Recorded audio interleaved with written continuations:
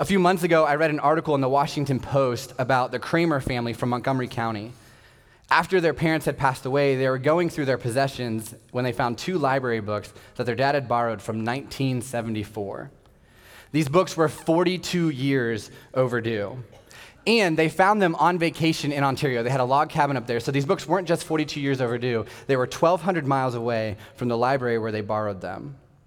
One of the Kramers quickly did a calculation and found out that the books were 31,046 days overdue. And then he did some math, and he figured in 1970s, like every day a book was late, it was about a nickel. And so he figured that they owed the library $1,552.30. And so he sent them a check. He actually flew back to Montgomery County to deliver it himself and bring the library books back to that Montgomery County library. What's weird about the article is as I continue to read, there are a bunch of other stories about lost library books being returned home. A New York City library just received Gone with the Wind that was overdue by 57 years. A Portland State University just received two academic journals that were overdue by 54 years. Bethesda Chevy Chase Library received How to Live 365 Days a Year, overdue by 50 years. I want to know what that book is about. I'm just assuming it's like Mad Men, and so it just tells you to drink scotch all the time. I'm not sure what that book would have been like. And Chestnut Green Elementary, which is in Prince George's County, just received Birth of Rome, which was overdue by 73 years. When I was in 6th grade, I had to do a book report, and so I chose this book called Canyons. And the author of Canyons is this guy named Gary Paulson, and so if you were in middle school in the 90s like me, you read a book called Hatchet. Anybody? Got a few of those? Okay. So Hatchet, Gary Paulson wrote Hatchet, and he eventually wrote this book called Canyons. And so as a 6th grader, I decided I'm going to read this book, and I'm going to do my book report. And just to be honest, this was the first time I ever read a whole book when doing a book report. I know you guys are going to judge me for that, but you do the same thing. You read the first few pages, maybe the middle. We didn't have Google back then, so that didn't happen. Read the back, and then eventually you kind of BS your book report and send it in. But I read this book, and I loved it. And so I remember delivering the speech that day, and it was the most confident I've ever been speaking in front of the class because I actually read the book. And afterwards, when I went to turn in my book report, I couldn't find the book. And I looked and couldn't find it. Eventually, I had to give up. And what's funny is 20 years ago, that book went missing. I still have no idea where it is. My family moved when we were in high school. I've lived in two houses my entire life, and I don't know where that book is. But for some reason, every once in a while, I just think about it, and I wonder, where did this book go? I have this dream that my mom one day is going to find it. She's going to be going through my schoolwork, seeing how awesome I was as a kid.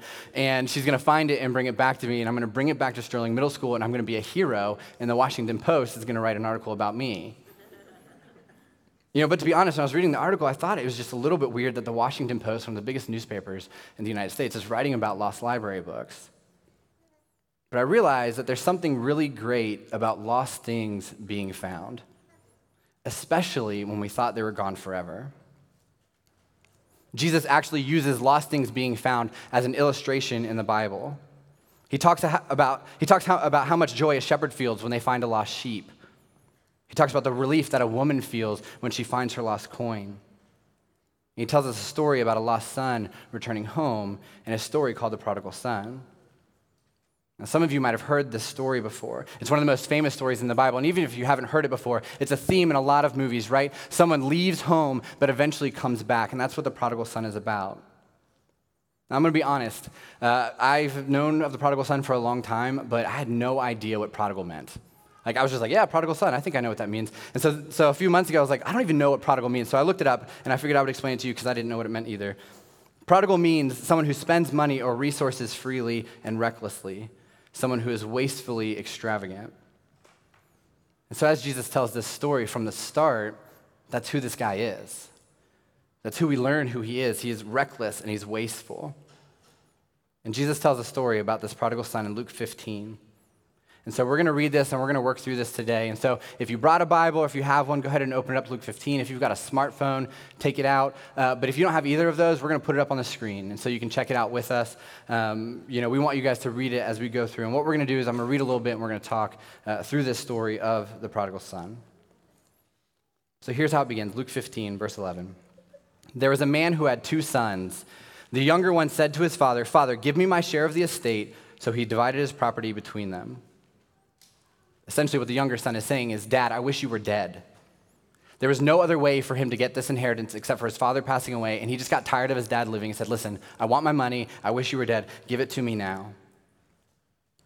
Not long after that, the younger son got together all he had and set off for a distant country, and there squandered his wealth in wild living. Now look at what that says. This was not on accident. He didn't get caught up in the wrong crowd or meet the wrong people or something accidentally happened to him. This was a choice that he made. He chose to go crazy. The word wild there means utterly and shamelessly immoral, completely and extravagantly broken down. And this is the life that the prodigal son chose to live. After he had spent everything, there was a severe famine in that whole country, and he began to be in need. So he went and hired himself out to a citizen of that country who sent him to his fields to feed pigs. Now, Jesus, who is telling this story, is Jewish. And Jesus is talking to a Jewish crowd, and he's talking about a Jewish person. And Jewish people believe that pork is unclean. So for a Jewish person to be in a pig pen tending to the pigs, that's the lowest that he could ever be. And as he worked, he longed to fill his stomach with the pods that the pigs were eating, but no one gave him anything. He's in a pigsty. He's looking at the pig food, and he's thinking, these animals have it better than I do. Have you ever been there before? Watching someone go through the hardest time of their life, but you're watching them thinking, they have it better than I do. That's exactly where the son was. It continues. When he came to his senses, he said, "How many of my father's hired servants have food to spare, and here I am starving to death? I will set out and go back to my father and say to him, 'Father, I've sinned against heaven and against you. I'm no longer worthy to be called your son. Make me like one of your hired servants.'" You can kind of imagine the whole way home, he's reciting that. "Father, I've sinned against heaven, I've sinned against you. Make me like one of your hired servants." The whole way home, he's repeating it. And I can just imagine he's saying it, and he's trying new inflections. "Father, Father, Father, Father, I've sinned against you, you, you, you." Okay, that's good. And he's like practicing the whole way because he wants it to be perfect. He wants it to be so right that his dad lets him be a hired servant. And so the prodigal son got up and went to his father. But while he was still a long way off, his father saw him. This is a beautiful picture, right? His father is waiting for him. It makes me wonder if the father sat on the porch every single night, hoping to see a glimpse of his son. The reality is he probably did alone. He probably didn't tell anybody because what his son did was incredibly shameful, to wish his father dead, to take the money and leave. But yet the father stayed on the front porch every single night, hoping to see him again. When his father saw him, he was filled with compassion for him. He ran to his son, threw his arms around him, and kissed him. The son said to his father, "Father, I've sinned against heaven and against you. I'm no longer to be worthy to be called your son." But his dad cuts him off. He won't let him finish. Can you imagine how that felt for the son? Like having no idea how your father's going to receive you, having no idea if he's going to welcome you back, just wanting to be a servant in his house. And yet before he even finishes saying the thing he's practiced the whole way home, his dad says, "Come here." And then his father said to the servants, "Quick, bring the best robe and put it on him. Put a ring on his finger and sandals on his feet. Bring the fattened calf and kill it. Let's have a feast and celebrate." The father says, "We're going to party." Here's why. He says, "For the son of mine was dead and is alive again. He was lost and is found." And so they began to celebrate. Now, realistically, I think this could be the greatest story of all time. You know, a lost son returning home, a father welcoming him with open arms. It kind of gives you all the feels, right, when you hear that story. And there are a lot of great things about the prodigal son, but we're going to talk about two things today when it comes to this story. The first one is this. The son had to come to his senses. His son had taken the inheritance, he had told his dad that he wished he was dead, and he squandered his money on prostitutes and wild living, and he ended up in a pigsty, feeding the pigs, looking at that going, "That's better than what I have it." He was at rock bottom. And as we read the story, we realize that it's completely his fault. He put himself in that situation. It was his choice that got him there. His decisions led him to the bottom, and he realized at some point, that this isn't working anymore. The life that he had chosen, the decisions that he had made weren't working anymore. And the son had to come to his senses. I mean, we get that, right? Like, this might not be our whole story, but certainly parts of it. We've made bad choices. Maybe we've hurt people. We've hit rock bottom. We've realized that this just isn't working anymore. And maybe it's in our relationships, or it's our job. Maybe it is our family or our faith. There are moments in our life where we've come to the point where we hit the bottom and we have to come to our senses. This is kind of how I ended up being a minister. My senior year of high school was getting ready to end, and I was kind of over this whole Jesus thing. My family started going to church in middle school, and I really loved it in middle school, and I liked it in high school. I had some good friends. I went to a church plant that looked very similar to this. But by the time I was a senior, I was kind of done with the whole Jesus thing. And most of it was because I just didn't know post-high school like what that would look like. And so my goal was to go to college, and maybe I would go to church, maybe I wouldn't, most likely wouldn't. But that was kind of what my goals were as I went to graduate. My senior year of high school, I had a few mentors who I kind of told that plan to, and they essentially challenged me to go into ministry. But of course, like I was not interested in ministry. I was like, dude, ministers are boring. Like I don't want to be a minister. Like that's not what I want to do. I want to go to college. Maybe Jesus will be a part of it, maybe not. And so I began to apply for a few schools. And after a few months of waiting, I realized that it wasn't working out the way I had planned. The first school I applied to rejected me. The second school I applied to waitlisted me. And the third one accepted me, but I didn't want to go. In fact, it was kind of like that throw-in just to feel good about yourself, but then when you don't get into the other two, you don't really feel very good. And so there I was trying to make this decision. What do I do? You know, all my friends were getting into school. They were going. They were pumped. And here I am at home trying to figure out what am I doing with my life. And so I decided I wasn't going to go to college, but I was going to get a job. And so I started contracting when I was 18 years old. And that's how I spent all my time. I didn't have relationships. I stopped going to church. So all my energy when it came to my life was just work. I wanted to work as hard as I could, make as much money as I could, and eventually figure out what I'm doing with my life. And so because of that, in the fall of that year, it was Thanksgiving break, and it was the day after Thanksgiving. And instead of being home with my family or hanging out with my friends who just wanted to share how awesome college was while I was at home, I decided to go into work. And so at the time, we were working on this giant, like multi-bajillion-dollar home in Great Falls, and one of my jobs was working and building the door frames. And so everything was custom made, and so I'm custom making these door frames, and I'm cutting what is called a plinth. It's the thing that you put at the bottom of the door frame. And as I'm going, I've got about 60 of them because these people have like 1 million doors in their house. And I'm cutting these plinths on a table saw, and I'm going through 10, 20, 30. And by the time I get about halfway, I start to get lazy. I kind of stop paying attention to what I'm doing. And about the 40th time I went through, on my way back, my thumb got too low and hit the table saw blade. I'll save the rest of the details for later. If you're really interested, I've got pictures. It's not good. I was rushed to the hospital and had to have emergency surgery, and what ended up happening, I still have a thumb, in case you guys are wondering. Some of you are like, what? I had a pin put in my thumb and 60 stitches. And so for the next 3 months, I was in a cast, which makes it hard when you work in contracting. And it makes it even harder when you're left-handed. So I reached out to my boss, and I thought, well, maybe he'll take care of me, but the reality was I was doing a job under the table, so there was no workers' comp. In fact, as I reached out for more and more help, he stopped responding and eventually disappeared. And so for 3 months, I just continued to spiral. I'd walked away from church, I had no friends, wasn't useful. I began to struggle with anger and depression and essentially just sat in my dark room for months at a time. In the back of my mind, I kept hearing my mentors telling me, think about ministry. Think about ministry. And so I hit rock bottom. And I decided I'm going to be a minister. And so I started praying, okay, God, like I don't know what to do. Just show me something. I'm going to apply to a few schools. I don't know where to go. And I just put it all on God and said, God, okay, like I'm making bad decisions. I put myself in this situation. This is my choice. Show me something. April of 2005, I started to apply to schools, and I heard back from a small school in Johnson City, Tennessee called Milligan College. I'd never seen it. I'd never been to Tennessee. I grew up in this area. I was like, I don't want to go to the South.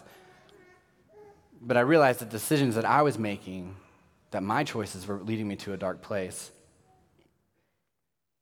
So I decided that I would go. I decided that I had to get up and turn back home. The second point of the story I want to point out is the fact that they partied. Let's talk about that for a second. I think it's weird. A lot of times, like churches don't want to talk about partying. Jesus partied. The prodigal son partied. Partying is a part of it. Partying is a part of collective. I think we party well. We joke throughout everything. We eat well. We eat good food. Like partying is a part of it, and that's what the Father did. But here's what Jesus is trying to say by pointing out the fact that they partied. And here's one of the best parts about this story. So justice is getting what you deserve. Mercy is not getting a punishment that you deserve. But grace is getting something so much better than what we deserve. And the reason why Jesus is telling this story about partying, because he wants people to know that that's what grace looks like. When the Father threw a party for the Son, it was grace. It was so much greater than he deserved. And the reality is Jesus wants you to experience that same type of grace. Jesus died to take on the punishment for our sin. The sin of walking out of alignment with God separates us from God, and Jesus died so that we don't carry that burden anymore. And Jesus tells us that if we give our life to Jesus, that his perfection goes on us. So that when God looks at us, he doesn't see the mistakes that we've made. He sees the perfection of Jesus. That's grace. And the reason why we know grace is real is because Jesus died and rose again. He died on a cross for our sins to pay that debt that we've created through our sin. But he didn't just die. 3 days later, he rose again from the grave. And the grace in this story, the grace that that son receives, is the same grace that Jesus wants us to experience. See, the Father didn't give justice. The Father didn't give mercy, even though most people would assume that's what a father would give. The Father gave him grace. He threw him a party. So if you're here today and you're at rock bottom, come to your senses. If you feel alone, come to your senses. If your marriage is on the brink, come to your senses. If you're in crushing debt, come to your senses. If you're sitting in a pigsty looking at the pigs thinking, that is better than my life right now, come to your senses. Because this story tells us that there's something so much better than what we deserve waiting for us. And I think one of the reasons why we seek God is because things are going wrong and we need a fresh start. And to be honest, a lot of you here today feel like the prodigal son. And the reality is you're afraid to get up and go back home. You're afraid of how the Father will react. You have no idea what to expect. And you're in this point where you desperately want to start over. You want a new life. You want something different. And you realize, man, I am at rock bottom. A lot of you were walking into Collective this morning feeling that same way. You showed up looking for a fresh start. Maybe you saw a mailer or something on social media, or a friend invited you, or maybe you just accidentally showed up. But some reason you're here, and there's a part of you that wants to start over, a new life, a fresh start. And the reality is, as you walked in today, you were nervous. I'm sure some of you sat in your car for an extra few minutes, wondering if you were going to even open the door and go in, or if you're going to drive away. But all you want is a new life. All you hope for is a fresh start. All you long for is a community to be a part of. And I'm here to tell you, and Collective is here to tell you that that exists, that all of that is possible. But a lot of you just aren't sure. And a lot of you are here wondering, is Collective going to fill you with hope, or is it going to be another place that lets you down? And to be honest, that's one of the reasons why we ask you guys to try 5. Because we want to put our money where our mouth is. We firmly believe that if you give this church 5 weeks, you will feel that way. That you'll see that life change is real. That hope is real. That grace is real. That fresh starts can happen. New life can happen. Authentic community exists here. But we recognize that a lot of you aren't sure if church is where that can happen. One of the best books I've ever read is a book called What's So Amazing About Grace. And I would encourage you, honestly, everybody here to read it. Even if you're like, I don't read Christian books, like read this book. It's incredible. It's so different than the rest of them. This book is about grace and how much it can change somebody's life. And so a few months ago, a friend of mine said, hey, you need to read this book. And so I was on a flight down to Florida, and I thought, all right, I'm going to give it a shot. And as I started to read, I couldn't get through the first page without feeling like I got punched in the gut. On the first page of this book, Philip Yancey tells a story about a woman who's a prostitute. And she realized that she can make more money in an hour than she could in a whole day if she sold off her 2-year-old daughter. And so this woman comes to Yancey's friend, who's a counselor, to talk about what's going on. And as the counselor begins to ask questions, finally he settles on this question, and he asks this woman who sells off her daughter, and he says, "Have you ever thought about going to church?" The woman rolled her eyes and responded, "Why would I go to church? I already feel bad enough." And the reality is, we all know what that feeling is like. There's a point in our life, maybe it's today, maybe it was in the past, that we were in the pigsty and we didn't need someone to tell us that we messed up. We got it.